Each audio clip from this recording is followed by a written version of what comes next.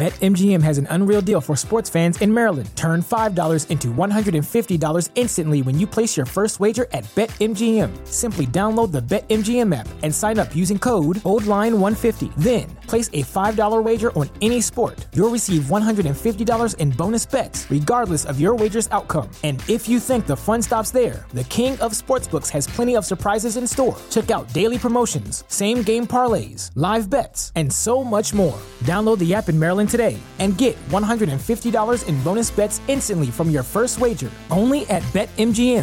BetMGM and GameSense remind you to play responsibly. See BetMGM.com for terms. 21 plus only. Maryland only. New customer offer. Subject to eligibility requirements. Rewards are non-withdrawable bonus bets that expire in 7 days. From issuance, please play responsibly. For help, visit mdgamblinghelp.org or call 1-800-GAMBLER in partnership with MGM National Harbor. Promotional not available in Washington, D.C. Every year, one thing is always predictable. Postage costs go up. Stamps.com gives you crazy discounts for up to 89% off USPS and UPS services, so your business will barely notice the change. Stamps.com has been indispensable for over 1 million businesses just like yours. It's like your own personal post office. No lines, no traffic, no waiting. Sign up with promo code PROGRAM for a 4-week trial, plus free postage and a free digital scale. No long-term commitments or contracts. That's Stamps.com, code PROGRAM.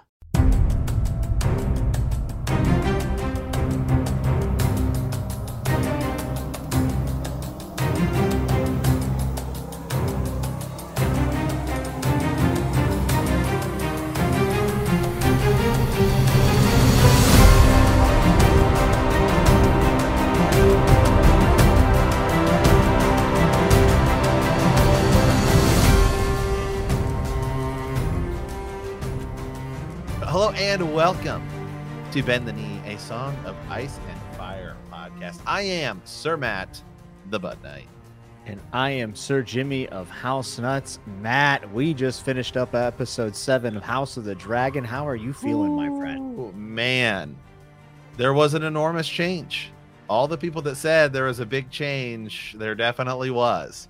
And we will have to get to that with Laenor, because that's, I guess in theory, he could still be alive in the books. I think his body is collected. We don't know in what manner his body is collected by the sea snake, but he offers a ridiculous prize to anyone to bring Carl back. And he never does. It never happens. Right. Yeah. So, you could look at this as more information, but to me, it's a change. I would say this is a change. And the shaved head looked good on Laenor. He's out at sea where he wants to be with his boy Carl. The really interesting thing about that, actually, and we can come back to that towards the end of the episode, is that actually has more ramifications in A Song of Ice and Fire than it does in House of the Dragons going forward. Because if that's the case in A Song of Ice and Fire, then that's a huge, we're talking massive thing that could change the way we view A Song of Ice and Fire. Because that could give you more legitimate ties with the Blackfires if they were to marry into that house and they know what's going on. House Velaryon isn't that really, they're not really that big in Game of Thrones. And then they're not even in the show at all, I don't believe. I don't even think they're mentioned in the show, House Velaryon. We certainly don't see any prominent figures from it. But then in the books, the 5 books, if there are more sort of Velaryons over there, that's game changer. There's more Valyrian blood over there. Yeah. This was just a pleasure to watch. The thing I really enjoyed about this ending is the fact that Daemon getting that big inheritance from his dead wife comes to play here because he has wealth to throw around for Laenor, and his time in Pentos pays off because he's saying, hey, I know a place. They'll take care of you. And he ships him over there. So it's just the fact that there was actually some payoff for those moments in this episode, and it kind of adds up and makes sense. I really, really like this episode a lot. Yeah, this was definitely another one of those visually dark episodes, right? That we saw definitely, especially towards the end of Game of Thrones. But man, let me just say, once again, Ramin Djawadi is he never misses ever. He's It is insane how good the score of this episode was. It just stood out immediately. It set the tone. A very unique episode. Mm-hmm. The opening was a funeral, and it was filmed in such a way that it's actually it's what a funeral feels like, right? Mm-hmm. Yeah. It is awkward. People are standing around, there's tension. Yeah. It's weird. If you've ever gone to a funeral, it is just God, especially for somebody, who you don't necessarily really know. Obviously, then it's just like heartbreaking and sad. But, sometimes you go to a funeral where you just kind of know you kind of know somebody, and it's just God, it's just like it's just a weird thing. You kind of just bounce around to people and talk, but that's kind of what it felt like. I mean, so it definitely captured the vibe like of a funeral. Yeah, and it had a cooler tone actually with the colors on this episode as well. And when the funeral was happening, they showed the dragons at first circling the funeral, and then the whole time you could hear them rumbling.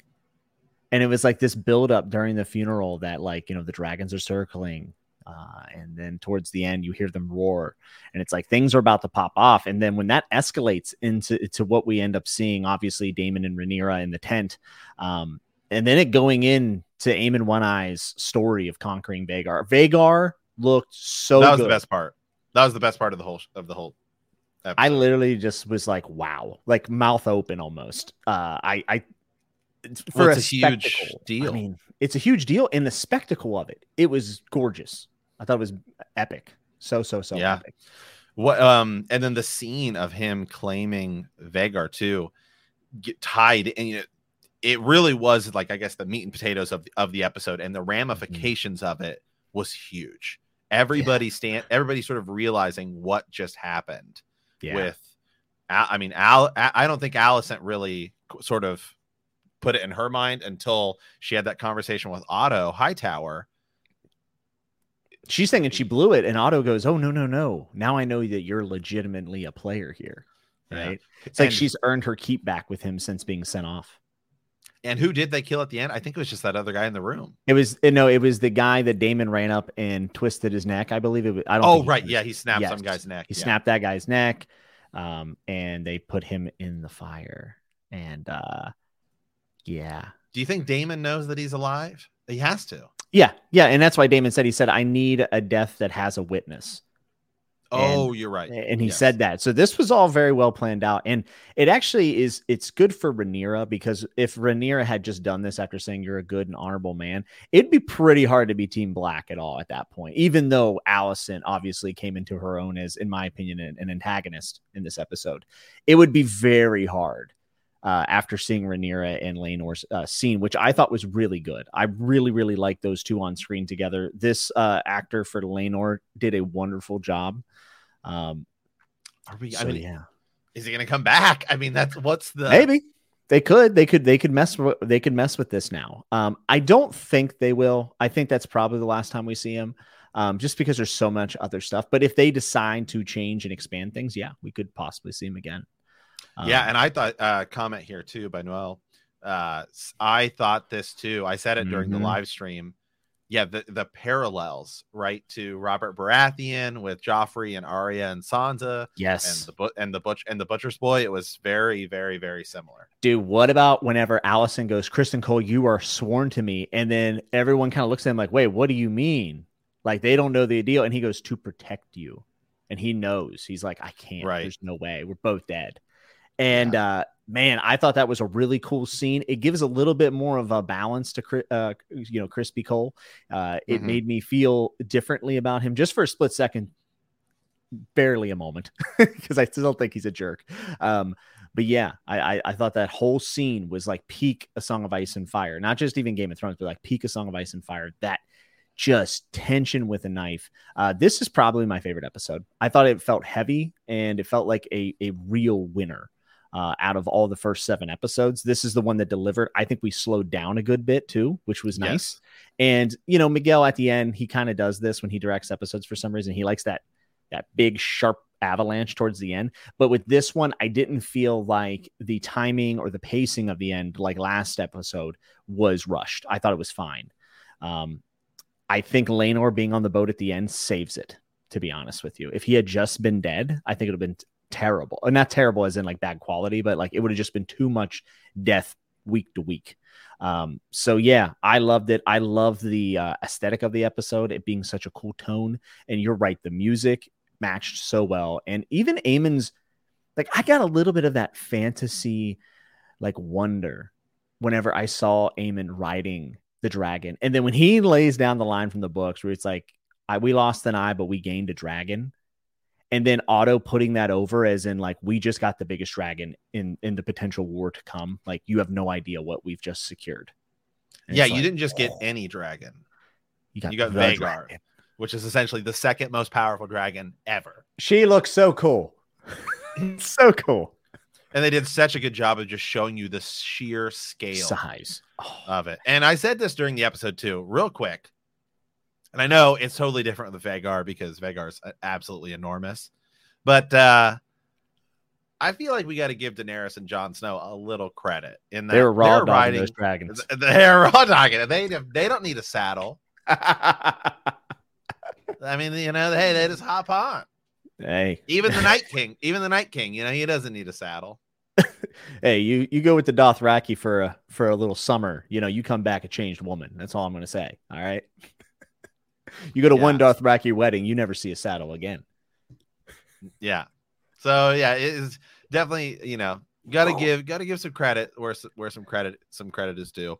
What do you think about the scene with Otto and Alicent, where I think she's kind of realizing, hey, it's time to start playing the game. And this was the first time we've ever referred to them as the Greens. The Greens. Yes. I love that. You know, Alicent's an interesting case in this episode because her reaction, I think, is a motherly reaction. Like, I know my mom used to defend me when I was wrong all the time. So I get it. Also, Viserys calling her Emma at the beginning of the episode was brutal. Big deal. But then, like, you know, she goes to Otto. She's just like, I screwed up. And then Otto's like, no, we can play now. We got the nuke. We got the biggest nuke in Vhagar. And for him to kind of be like, now just take care and listen to me. Like, it feels like Otto's in the driver's seat now as he's been like playing from a distance. And it was a really cool piece in that family scene where it shows Otto looking on and Daemon also looking on. And it's like been the outsiders who have been cast out of King's Landing and have come back now. And it's just a really good comparison of kind of like the X factors for each side. So I thought that whole scene is up there with any of the best scenes that I've seen on Westeros TV. Yeah, it's good. It's really good. Somebody asked a question, what happens to Sea Smoke? And we'll see. You will see. Yeah, I was trying to remember exactly. I was just like, which dragon is it? Because in the war to come, and it's going to be one of the funniest things to see. And it's, you know, won't be until like season 2. But this isn't super spoiler. There comes a moment in the Dance of the Dragons where they're trying to get more dragon riders, and so they're just on Dragonstone being like, okay, well, clearly there has to be a bunch of Valyrian blood on this island because Targaryens, you know, we've slept around and everything. So they literally just start pulling people to try to see who can actually ride some of it. I cannot wait for that. It's gonna like just get on, like, just see what happens. just see what happens, and then they're gonna die and be like, okay, well, next, you know, like it's gonna be so. It's like bull riding when you're a couple shots. I was trying to remember. I was like, is Sea Smoke one of those dragons? No, it's not. It's not. Yeah. Also, Sea Smoke's a great name for a dragon. I laughed. Speaking of laughing, I laughed out loud whenever Laenor walks in and goes, "Is everyone all right?"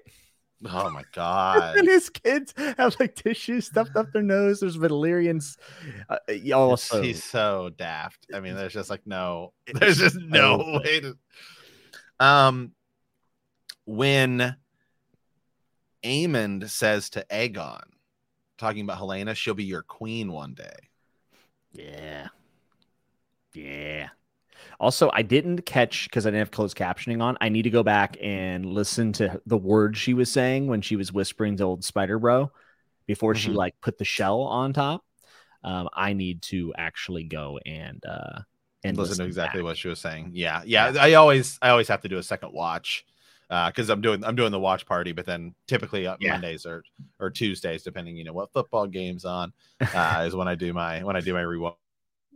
Yeah, my first watch is always with my wife, and I'm usually answering questions while taking notes for this. So like sometimes I miss stuff. And I was like, man, when Helena was talking, I'm like trying to stress to hear, but I don't want to like fumble with the closed captioning. So we're gonna have to go back and definitely pay attention to her dialogue with the spider in a shell, which is also interesting imagery. Yeah. So let's talk about Allison's outburst a little bit, because that's kind of a game changer from the books, to have that in front of everyone. And she cuts Rhaenyra with the Valyrian steel dagger, and Rhaenyra sort of looks at the fire and then looks at the blade, and the glyphs are lighting up, and it's like, right. Oof. And then later she's talking about, we were born of fire and all of that. I mean, that is, when she says, now everyone sees you for what you are. That was, to me, is like the power. We saw that in like all the trailers, but to actually see it was. Yeah, and it's one of those things where like I don't watch the week aheads and stuff because I like just getting surprised. But even knowing that moment was coming, it still like caught me off guard because I was so in the scene. Like I wasn't waiting for something. I was just living in the moment whenever that was all going on. Yeah, I thought it was absolute peak Westeros TV. And what do you Daemon in this episode as well, very much just sort of hanging back, viewing everything. He chuckles during his cousin wife's the funeral, and then like immediately following that, he's that's Game of Thrones for you folks, right? You're at your wife cousin's funeral and you hook up with your niece. That's you're either in West Virginia or you're in Westeros. We have exactly. Yeah. I could say that, guys. I'm from West Virginia. I can say that. I used to live there. Yeah, Daemon is such an X factor. And, a lot of people were talking about how they cut the scene of him embracing his daughters last week and how they wish he would have left it in. And I think probably one of the reasons why is because they looked at all the footage that they had and they were like, this probably doesn't line up to his actions later in the season. That's my opinion. And maybe he's going to have a more sympathetic moment later that they want to have a lot of weight in. And seeing this episode, I think it would have been a little weird because he doesn't even really interact with his daughters here. Right. So I don't know what's going to happen with that relationship with his daughters. I'm very curious to see, but I think as an audience, we want to like Daemon, but we have to accept the fact that this is a man that murdered his wife. Like, yeah, he bashed her skull with a rock. So like how likable can he actually be? I don't know. In Westeros, maybe very, I'm not sure. And Rhaenyra does ask him about it. And he, says we were happy enough, which I think is about as good as you can get for Daemon, except for now that they're secretly married. I mean, I didn't think we were going to get to that for maybe another episode or two. Yeah. And I think that there is some sort of implied time gap there. At least I took it that way, that it could have been maybe a week or so. Cause I'm sure Laenor didn't just shave his head and then get on a boat. I'm sure it was a process, but I'm not totally sure. Books of Bangus Khan says, I couldn't believe how much things were escalating during the kids fighting. That was so tense since I had no clue what was going to happen. Yes, as people who are going into this blind, no pun intended for Aemon, that scene had to be so tense because I know what was happening and I still felt it. Also, the kids did a great job in that scene. Sometimes, this isn't a Galadriel dodging swords. You know what I'm saying, Matt? Like it's not a Galadriel action scene. It actually looked good even with the kids. I was very impressed. It did. Yeah. So I was just, I was pulling up the wiki, which is, this is Fire and Blood as well as World of Ice and Fire. In 120 AC, at the age of 39, Daemon married again, this time to his niece, Rhaenyra, at the age of 23. The marriage was performed suddenly without the knowledge of King Viserys, the first Targaryen, and was scandalous since neither Laena nor Laenor, had been dead for 6 months. So, yeah. And we know Daemon seems to be on the outs still with Viserys. And I'll be honest, that scene actually got my heartstrings a little bit at the beginning of the episode when Viserys is trying to make peace and Daemon has none of it and walks away. I was like, God, there's something about those two on screen that when they're together, I want them to get along. Yeah. How many? So I think I think just looking at some of the events that are about to come, I think we're probably going to 120. So right now we're at about 120 AC. Mm-hmm. And so obviously there is a little bit of an age up in the next episode. So I think next we're going to be about 126 AC. Seems to be some more of the events. So I think that seems about right. And then the kids will have aged up just a little bit. I have a pretty good feeling of where we're going to end, but I won't spoil it for the non-book readers. All I can say is the last 3 episodes are going to be gasoline. The acting this episode really got me. Like, it got me super invested. Like, I'll be honest, I had kind of forgotten about the younger cast now. Like, it only took 2 episodes, and I appreciate them and all the work they did. But like, we're good. And slowing down a little bit is going to help. I guess which younger cast are we talking about? Millie, and everyone. You know what I mean? Oh yeah. Well, yeah. I don't know. It's different because we were with them for so long, and then we had this young core for 2 episodes. Yeah. But then we also had like a younger Laenor, and so. But yeah, we've had the cast is huge. The cast for the show is enormous. The fact that they've actually been able to cast so consistently and everyone doing a really nice job is impressive. Like, you're bound to miss on one of them. I wasn't sure how I felt about Aemon's acting until he delivered his big line, and I thought that was excellent. I was very impressed. Like, there was a point where he was on Vhagar, and he was like, "Whoa!" And I was like, "Okay, like, dial it back there, Disney. Like, come on, relax." But he ended up, him pulling himself on the saddle, claiming the dragon. It did work. And so he did a good job. Kid actors can be hit or miss. You know what I mean? But these kids kicked the shit out of each other, and it was awesome. I thought they all did great especially it's harder with Rhaenyra's sons. It's a little bit harder because they're just not sort of to the Dance of Dragons as iconic as they're strong. Right. Yeah, they are strong. Yes. And wow, we can talk about that. I'll talk about that in a second too. The fact that they just flat out confirm that, because that's even in the books, it's always a suspicion alluded to. It's never like officially stated that they're that, but Rhaenyra, flat out says that that's the case in these episodes today, which is huge. Yes. We'll get to that real quick, but I definitely think Alicent's kids, Aemond, Helaena, and Aemond, I thought they were great for the 2 episodes that we got them. Aegon, I already hate, so he's dude. He delivered that line. He's going to be perfect for his role. He was great. Aemond was good. I thought he was good last week and good this week. And Helaena, God, is just already gearing you up for what her character will be going forward. That's all I really want to say about that. They're actually diving much deeper into the whole her being a seer, which she's a dreamer, and being a dreamer, which actually makes her character so much better. That's without spoiling, but it makes it better. It makes it better. Yes. Yeah. And it's going to be great television.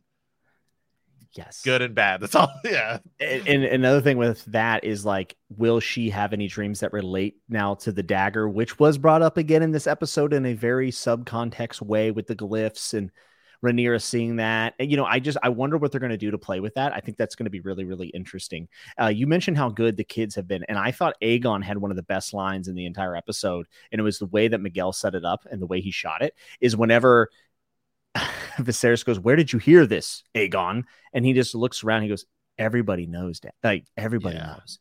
And it's just like this moment where the camera cuts and it's Rhaenyra and the boys, and then Corlys is standing behind, and it's like a direct contrast between Corlys and the boys. And you're just like, everyone knows Viserys. Like, everybody knows it. And he delivered that line though. Kid playing Aegon delivered it so well. Yeah. Oh no, that line was great. That whole scene, in honesty, was great because Aemon just sort of looks at Alicent, and then Viserys kind of realizes maybe Alicent isn't as trustworthy or as good as I thought. Then he goes to Aegon. Aegon says that, just as you said. And the tension and the importance of that scene is huge because everything that sort of comes out of it is just massive. Yeah. The scene too where Laenor is talking to Rhaenys, and he's talking about, no, it's names that matter. He's like, I don't even care if they're my actual blood or not. Yeah, and their chemistry on screen, from getting along to joking to now this and fighting, has been outstanding. Rhaenys at the end really sold Laenor's death. Unfortunately for her, she'll never know. But yeah, Rainey's really brought it. That actress is doing a fantastic job. What about Laris just casually threatening to kill children for Allison? Oh, I know. Yeah. It's like, here comes old drag along, just which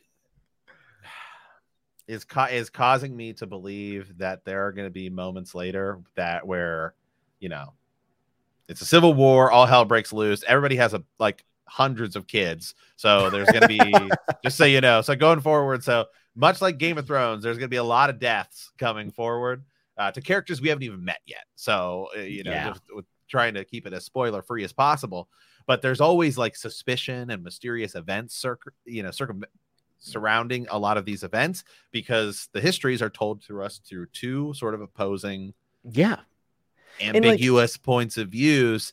And so we don't necessarily know, but now it seems like they're going to be, I think Allison's going to be pulling the trigger on some of those. And I do think that there's a lot of things that we need to keep track of here in season 1 as an audience, because they are going to be calling back to this season for things that happened in season 2, 3, maybe even 4. So we have to keep an eye on these things, like Laris and what he's saying. What is Helena whispering? And you can actually see that evidence even here. A lot of people said, oh, the bronze bitch and Daemon killing her, that was, why did they even include it? It was so fast. But now we're like, oh, he gets that big inheritance, which he then uses to pay off Carl and also send with Laenor. So we're actually getting mileage out of a lot of the stuff that people felt like was kind of glanced over. It's actually still getting cashed out for a good payout. So I'm really excited to see where these little details end up, knowing what's coming and some of the stuff that's shrouded in mystery. We're going to get the keys to the castle when it comes to the answers. It's going to be wild. Do we think the pace is going too fast still? Yeah. I know I ask that every week, but sometimes it's like, man, the jumps, because now we're about to jump again. Yeah, but it's such a smaller jump, and I'm actually totally okay with this one. I think this episode was I think this is probably the best one. But overall, I think that this pacing of this episode matches the rest that I didn't feel were rushed last week. It just was a little too much at the end of the episode for me. So no, I'm good. I'm good with the pacing. We have this little time jump where we're going to age the kids up, but the kids are going to take on such a more substantial role. And now we have the groundwork of their beefs, right? And it's sad because we saw their parents' toxicity go into their relationships as kids. They got along before, it's sad.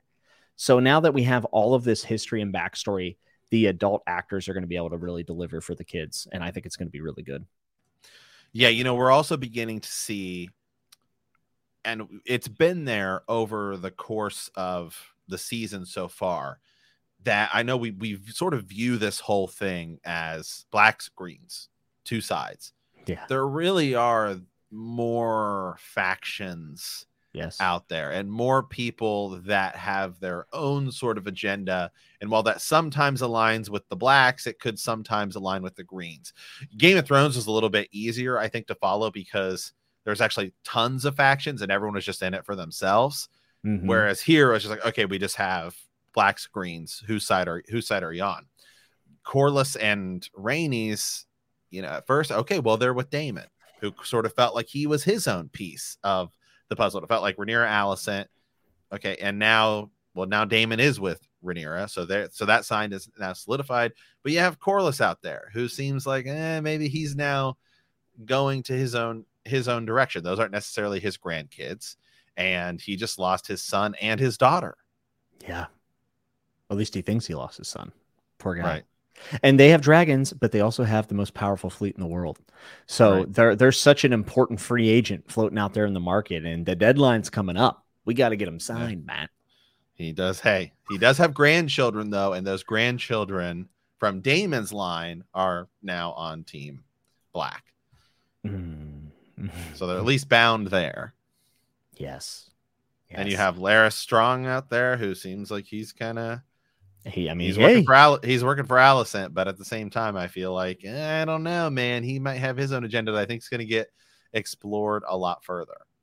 Yes, for sure. And, he does own Harrenhal now, which he skipped his father and brother's funeral to be near the queen, because they kind of mentioned, Jace says to Rhaenyra, we should be at Sir Harwin's funeral. And she's just like, we can't. Yeah. Yeah. So I posed this to you earlier in the week on our Facebook chat, Jimmy, and I'm working on like a YouTube short TikTok version of it right now as well. But there is a theory out there, and this is sort of a show only theory. But I guess in theory, but even in theory of this theory, it could exist in the books. Okay. Kristen Cole and Rhaenyra hook up. We see it. She's then given the Westerosi, plan B, otherwise known as Moon Tea. Okay. Yes. Some people have been pointing out that Rhaenyra's two sons look different. And that one has more sort of straight hair and the other has more curly hair. Oh, no. So there is a theory that is going out right now that Jacaerys Valerion, who, is supposed to be Laenor Valerion's son, but might be Harwin Strong's son, could actually be Kristen Cole's son. Now, does the timeline work? Is Jace 10 here? Because they jumped 10 years, right? Yeah. Well, the show, it could fit even more because they don't specifically say he was born in X day. Okay. So it could be a show only theory, although it could work in the books. I mean, what do we think? I mean, it's just sort of funny because the scene where they're kind of first talking about their parentage, or at least with Kristen Cole and Harwin Strong, results in them fighting each other. Oh, that's like something a father would do for a son. And then when Rhaenyra, this is in last week's episode, when Jace asks her, is Harwin Strong my father? She says, you're a Targaryen. That's all that matters. So a little ambiguous there. She gives a non-answer. Yeah. My gut tells me that it's probably Strong's kid. You're saying they're all three are still. I think they're all Strong. And we didn't see the baby. Oh yeah, we did not see Joffrey. Yeah. Joffrey, yeah. Yeah. Which, that name's never going to work out. Yeah. It never does. I would say it's probably not Crispies. But it would make for some pretty good drama if it was. I just think I think it could be very interesting. Who knows? It could be a show thing that ends up. Yeah. Although it could still happen in the books. Yeah, and we'll never get that answer most likely, right? For any of the questions that we have for Fire and Blood, most likely will never be answered unless if they tie into the main series, because George is never going to fill in the gaps, I don't think, No, for all those histories. Yeah, he'll leave it ambiguous, which is part of the fun. Well, maybe I know Fire and Blood Part 2 is supposed to a lot of Blackfires, but it could come back and tie up information. Yeah, it's gonna be wild. Someone said Daron is in the intro if you pay attention. Interesting. Oh, was he? 4 bloodlines. Nice. Very cool. I've watched plenty of the intro breakdowns, and I still don't know if I fully get it, nor do I know if I care. I just like the music. I turn my TV up to max volume when that hits. Like it's on. I mean, every Sunday night's Christmas. It's crazy. Oh, it's sweet. Yeah, and during the watch party, we were talking about whether or not we still like this intro. Do we like this or the map? I think I still prefer the map. Yeah, the map is iconic.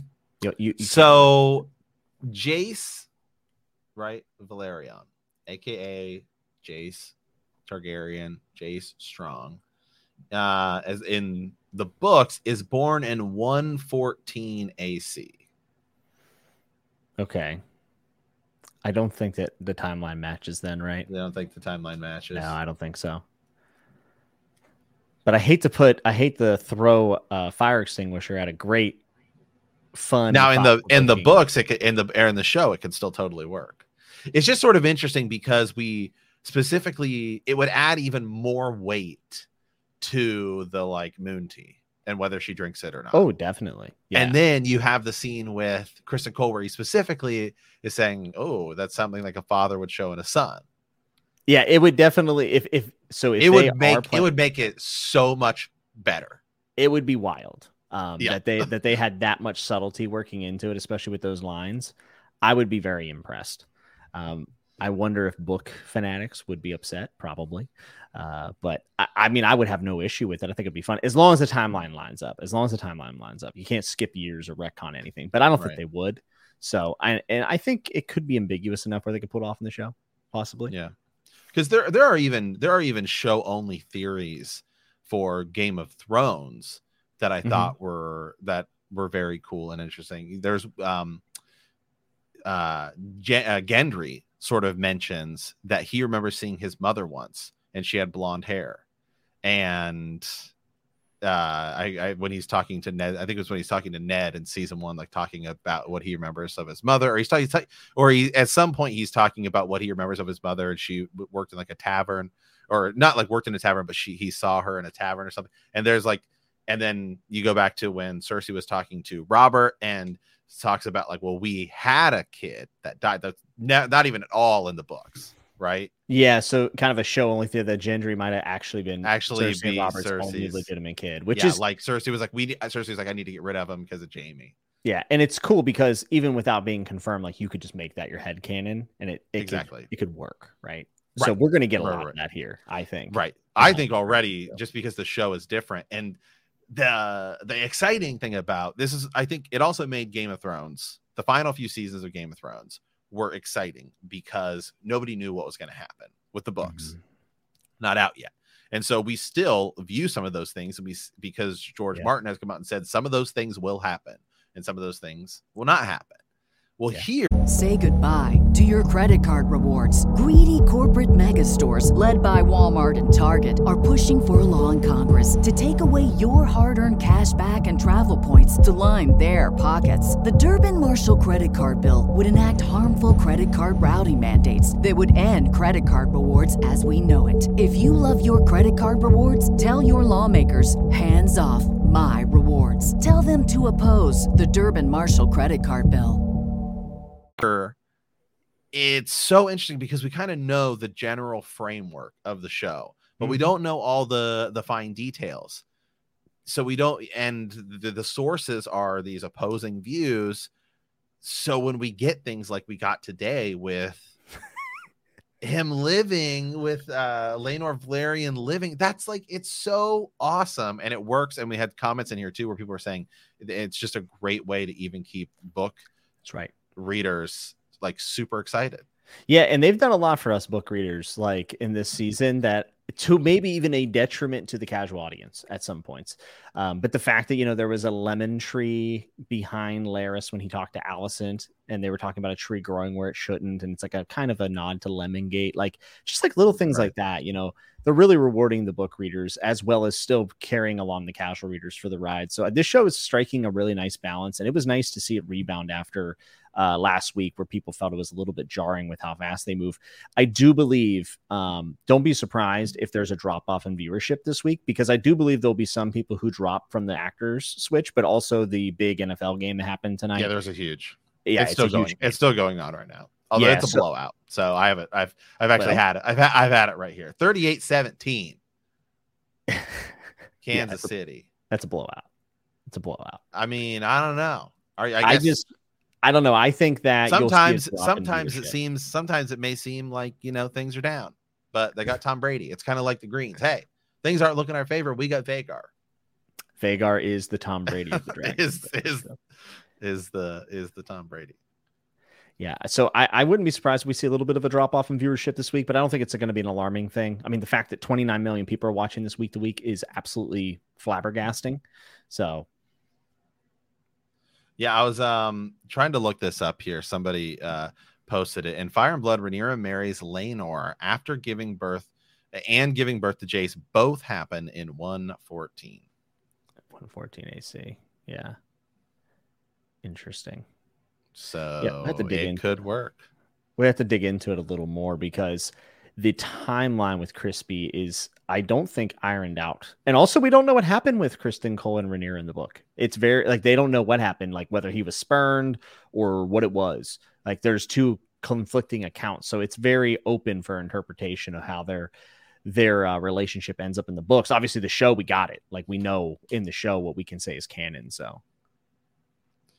Another thing that I've been seeing some people talk about, and this is a sort of visual thing, because I saw even Game of Thrones, the Twitter and HBO as well has been putting out images, and they showed the same. There's actually, you can look at them almost side by side, and they're very identical. The shot of Daenerys landing on Dragonstone walking up, and the shot of Rhaenyra looking up at Dragonstone, and it's like the exact same spot, the exact same.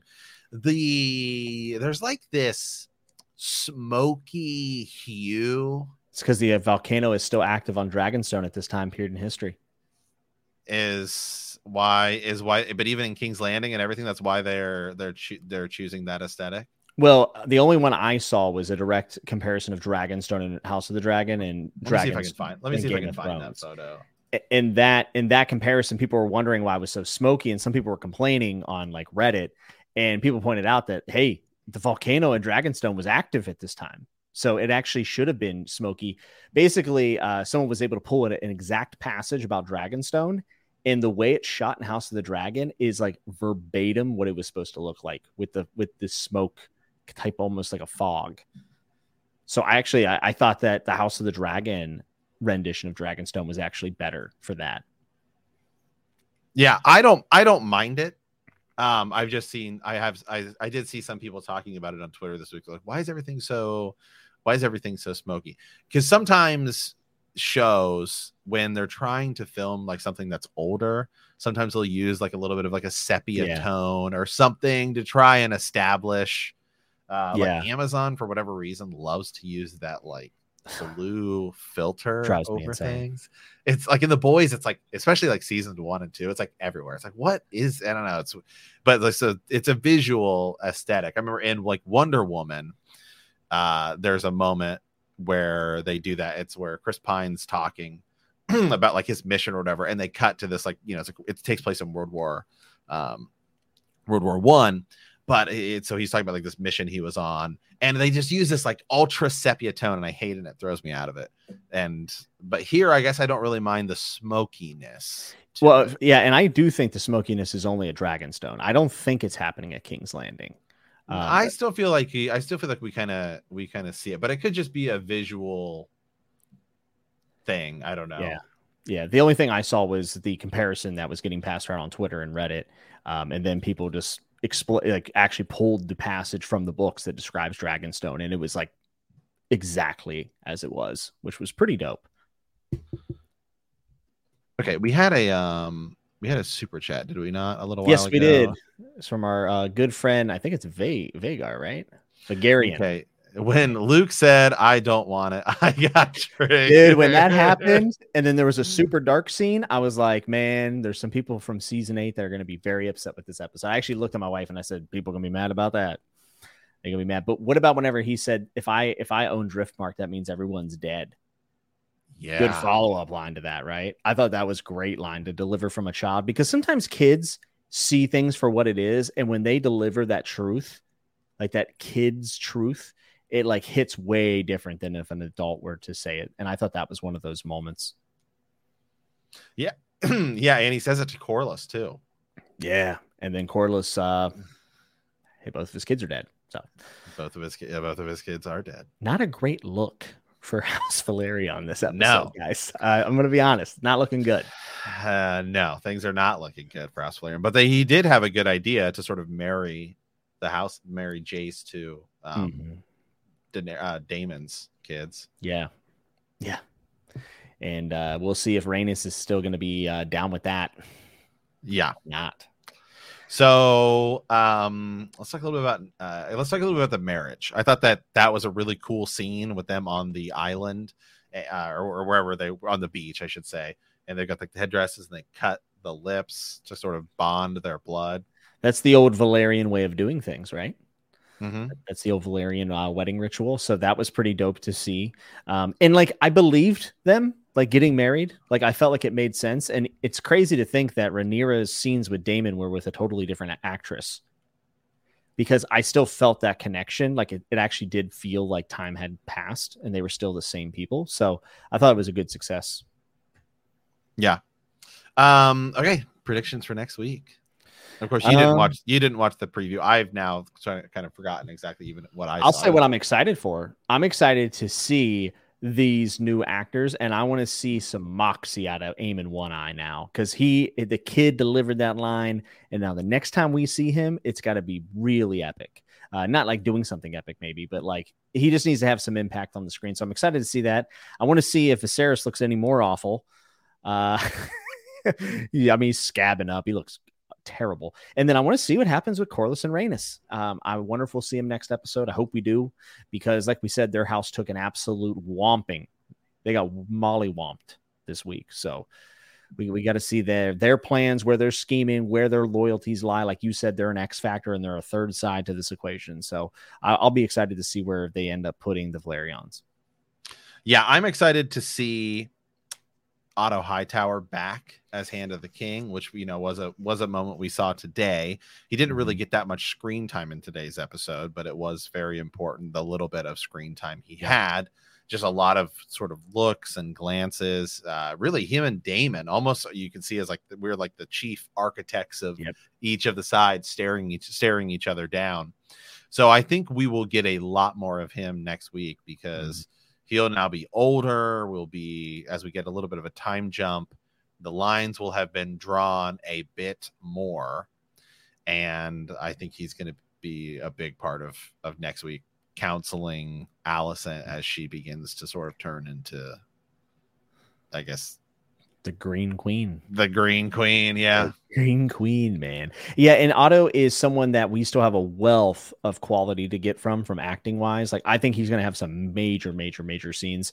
Everything's been limited, impactful so far, but very limited. And I think going into the dance, like, that actor has a chance to really blow us away. Yeah, as does every time I see Corlys Velaryon, I think I feel like we need so much more. Yeah, Steve. So every time I see him, I feel like we need so much more. Yeah, I'm with you. Okay. All right, let's dive into the chat here and just take some questions, see what we got going on here. Now that we see Otto is playing his own game, I'm very curious about his decision to tell Viserys about Rhaenyra and Daemon. Yes. Yeah, and it'll be interesting to see Viserys' reaction to Daemon and Rhaenyra getting married without his permission. Yeah. Do you think he's just gonna flat out, like, we're gonna see him renounce Rhaenyra? We'll have to see. They're gonna have to address it on screen. They're gonna have to. So we'll see. I mean, Viserys seems like he's kind of fed up a little bit. He's getting a little fed up. He's starting to and Daemon sort of spurns him again a little bit. That's right. Which is just a dumb move. Sometimes I'm like, Daemon, why are you doing like why? Well, Patrick says, do you expect the story to flesh out Daemon more? I was hoping for more of a Jaime Lannister fleshing out of Daemon. Oh yeah, it's season 1. We got a long time with Daemon left. So I think there's no doubt that he'll be fleshed out more. I expect to have a larger sympathetic moment for him probably later down the road. Yeah. With the pace we're going, I'm beginning to think this show might be 3 seasons. And that's it. Well, it's going to slow down a lot in season 2. Because if you look at even like the page percentage of like what they're going to cover totally for the whole show, this prelude that we're getting through in season 1 is only like 20-25% of the page count, I think.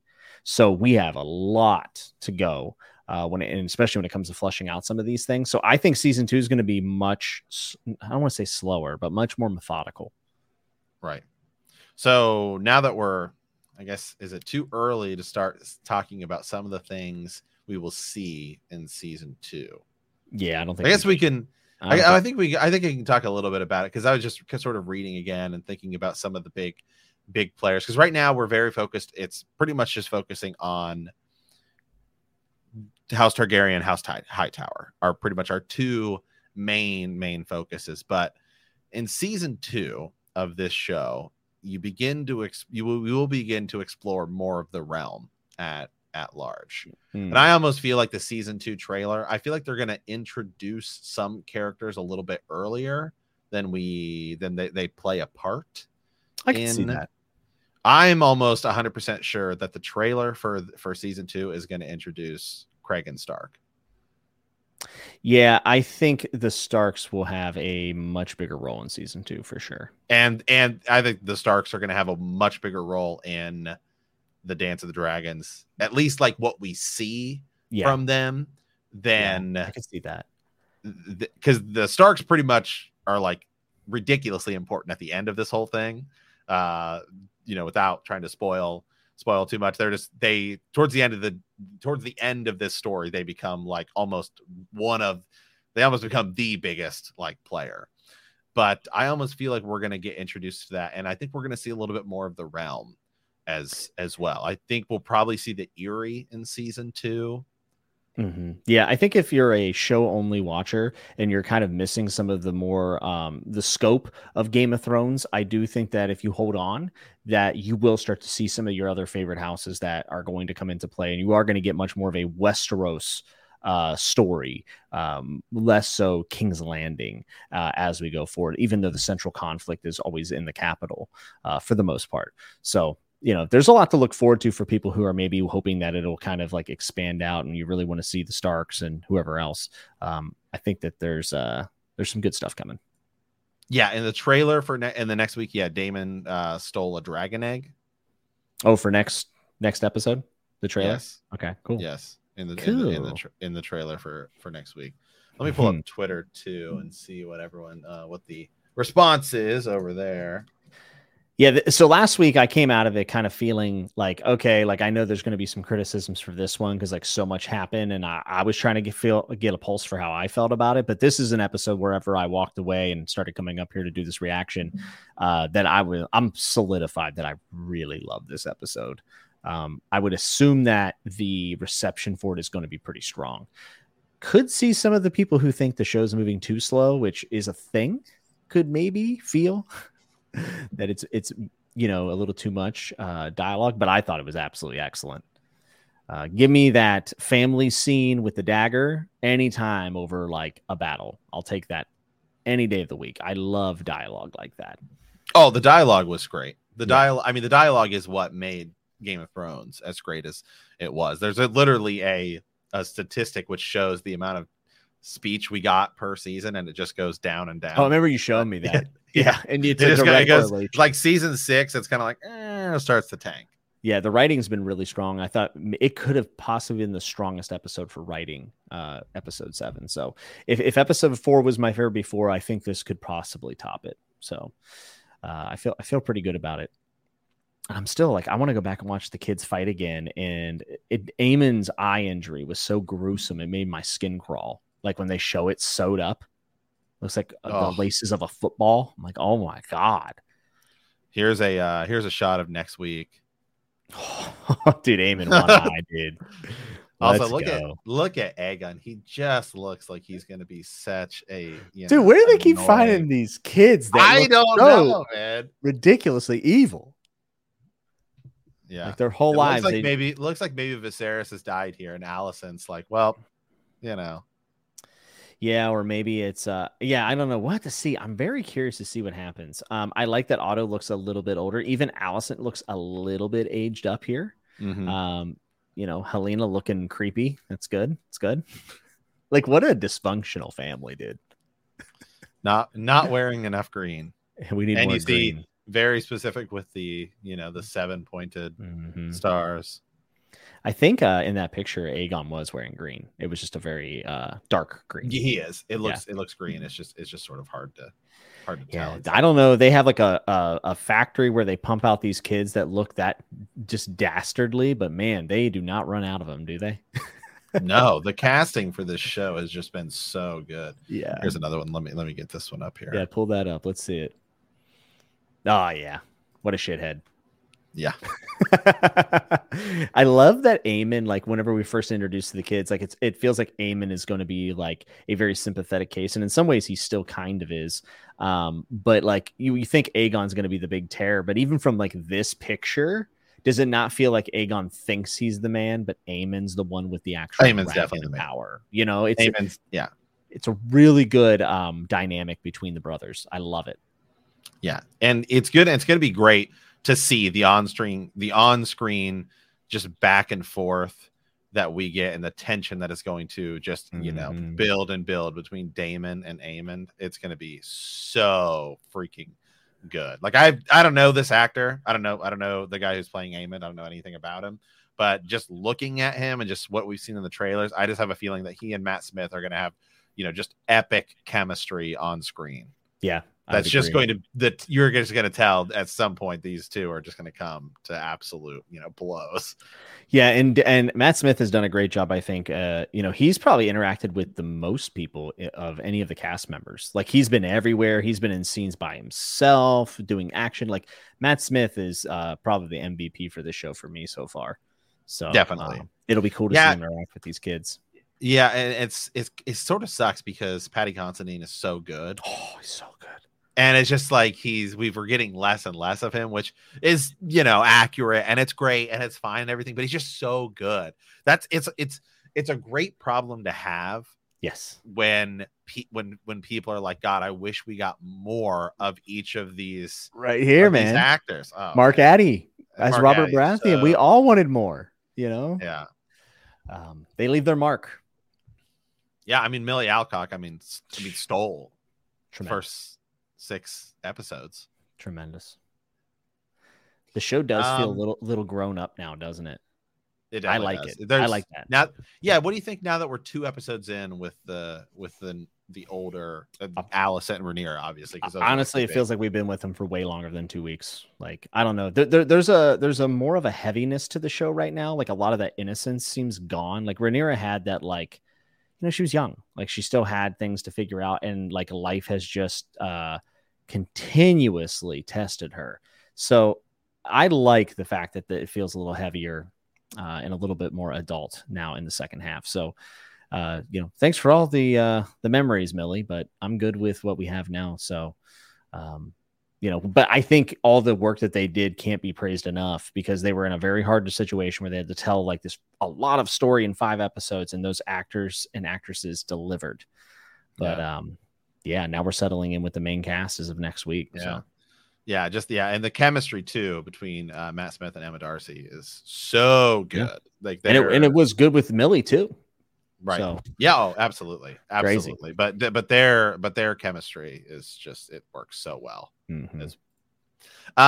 Okay, so maybe last little topic here, and we talked about it at the beginning of the show. I said let's come back to it because I want to talk about it. The sort of Song of Ice and Fire, bigger picture ramifications of Laenor Velaryon being alive. Yeah, it's one of those things where what we're seeing in the show, we probably can't assume that it's book canon, right? Like it's probably not a good idea for us to think that because this does connect to the main show. Now, Jimmy, come on. I think mixing them up can be tricky. I need to reread the entire section of Fire and Blood, but I feel like it was not really up for discussion that Laenor was alive, but like also it's a retelling, so who knows? You know what I mean? Like it could, and then maybe that helps with some sort of Blackfire rebellion in the future. It makes it more legitimate. Like that could happen. The problem, Shake said Laenor's the Night King. The problem, though, is even if Mushroom and Eustace, Septim Eustace, who are 2 accounts for what happened in the books. Mm-hmm. The problem with that is they could both agree on something and it could still not be true. That's right. Because it is just a historical thing, and how would they know? Right. So I sort of think about it as George Martin is more involved with this show than he was the last one. And you're going tinfoil on me. Hold on, I'm going. It's not tinfoil. If it comes from George, it's.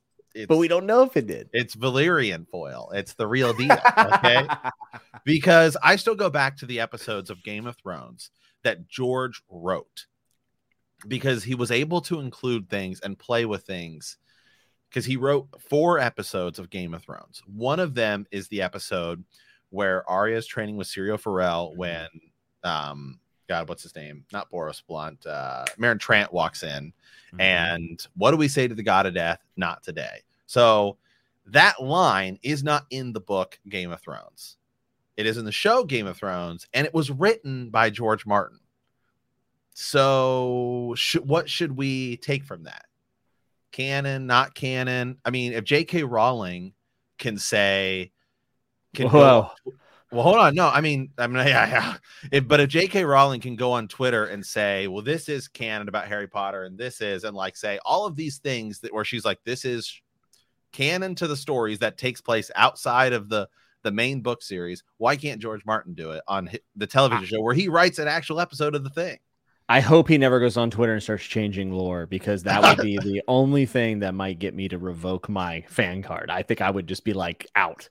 But to your point, yes, he could be dropping hints for later things in the books for sure. I just have a hard time with mixing up book and show lore for the sole fact that, like, if it's not in the book, it's hard to point to it, right? Like, if you make an argument for a theory in the book and you have to then go to the television show, like that you can, but it's a liability for the theory. Now George writing the episodes definitely goes a long way, because it's not some, it's not Arya killing the Night King stupid, right? So like, right, like that's in the show, but like obviously we know that that's not going to happen. George didn't write that. He had nothing to do with that. So. Yeah, because I'm trying to remember the episodes he wrote. I know the two I know he wrote were the Battle of the Blackwater, and he wrote it's like episode 8 or something. Yeah. Or maybe it's like episode 7. It's wherever Arya has to escape, and with Syrio Forel. Yeah. Yeah. Because a lot of people feel like he's still alive. And the Jack and Hagar is Syrio Forel, Jack and Hagar. Like there's that whole thing. Because why was Jack and Hagar in King's Landing dungeons? And there's a lot there to play with for sure. And the fact that George wrote the episode does make it very enticing. I do agree with you that we can't for sure know, like Septon, Eustace, and Mushroom don't know if Laenor actually, died, if that was really him. I think the burning of the body, though, if I'm not mistaken, is not mentioned in Fire and Blood. I think it just said that he was slain by his friendly sword or whoever. So I wonder if that could see here it says, and so there's definitely been some changes, because with the Bronze Bitch, whatever her name is, Rhea Royce, in Fire and Blood and World of Ice and Fire, they both say she dies. Well, she was out like hunting, and she gets injured, and then Daemon goes to see her, and she dies while he visits her. Yeah, because she's up and feeling good for a while. Right. So that's a big departure, at least from this tiny little line. It's like that's definitely a changer. Here it's and then the other one was Laenor's his sort of paramour that we saw in episode where Kristen Cole beats him to death. Yeah, Joffrey. Yeah.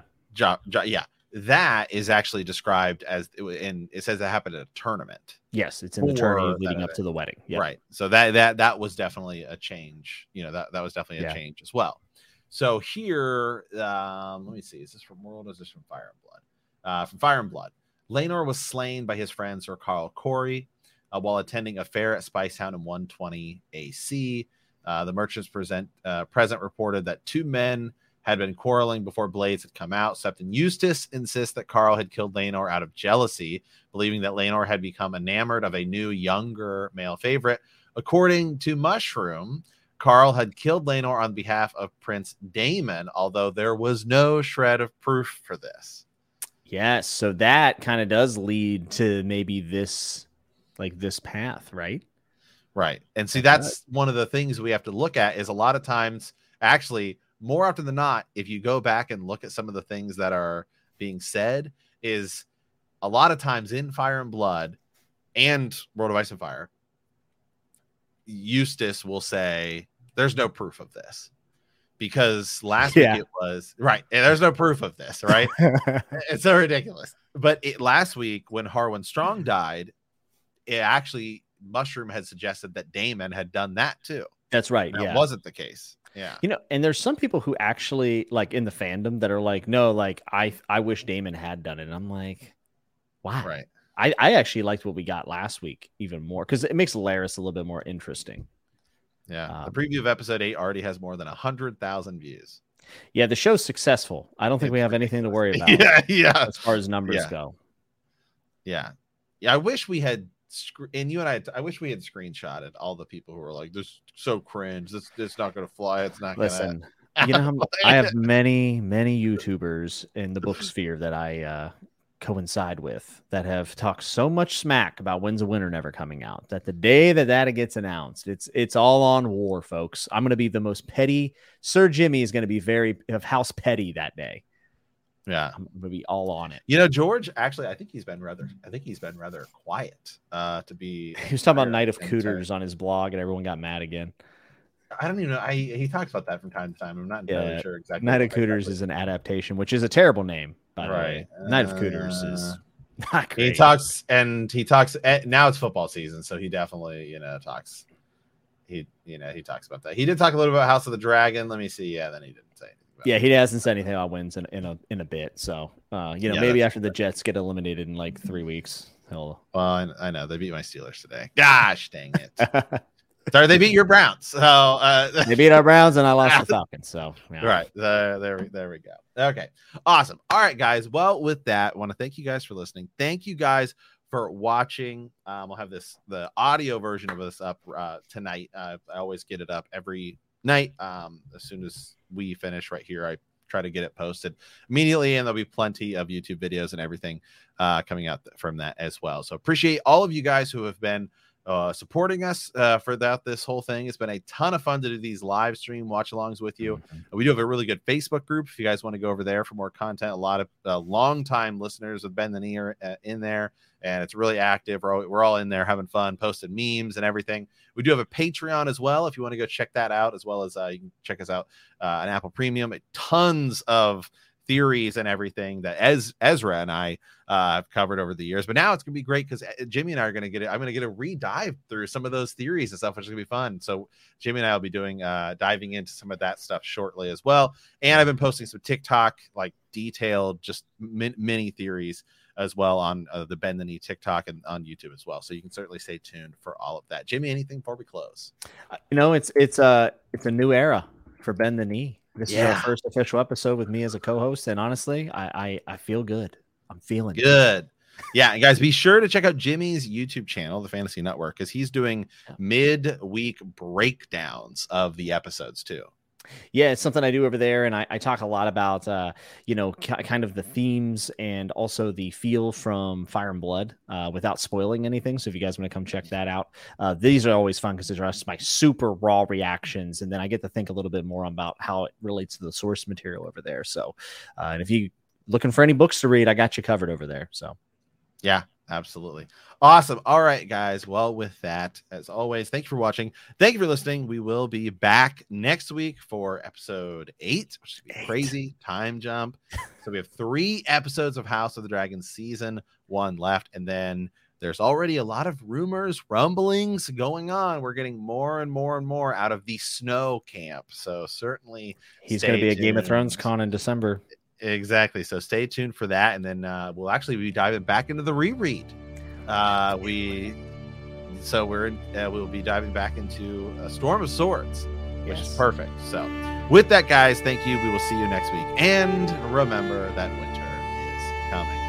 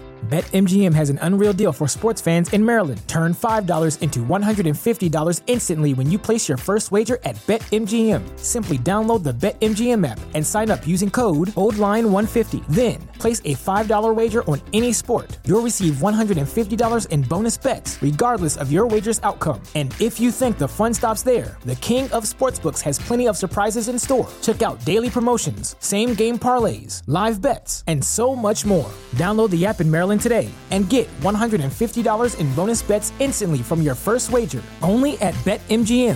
BetMGM and GameSense remind you to play responsibly. See BetMGM.com for terms. 21 plus only. Maryland only.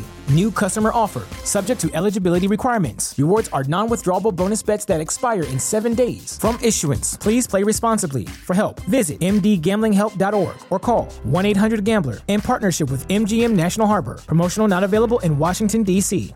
Say goodbye to your credit card rewards. Greedy corporate mega stores, led by Walmart and Target, are pushing for a law in Congress to take away your hard-earned cash back and travel points to line their pockets. The Durbin-Marshall credit card bill would enact harmful credit card routing mandates that would end credit card rewards as we know it. If you love your credit card rewards, tell your lawmakers, hands off my rewards. Tell them to oppose the Durbin-Marshall credit card bill.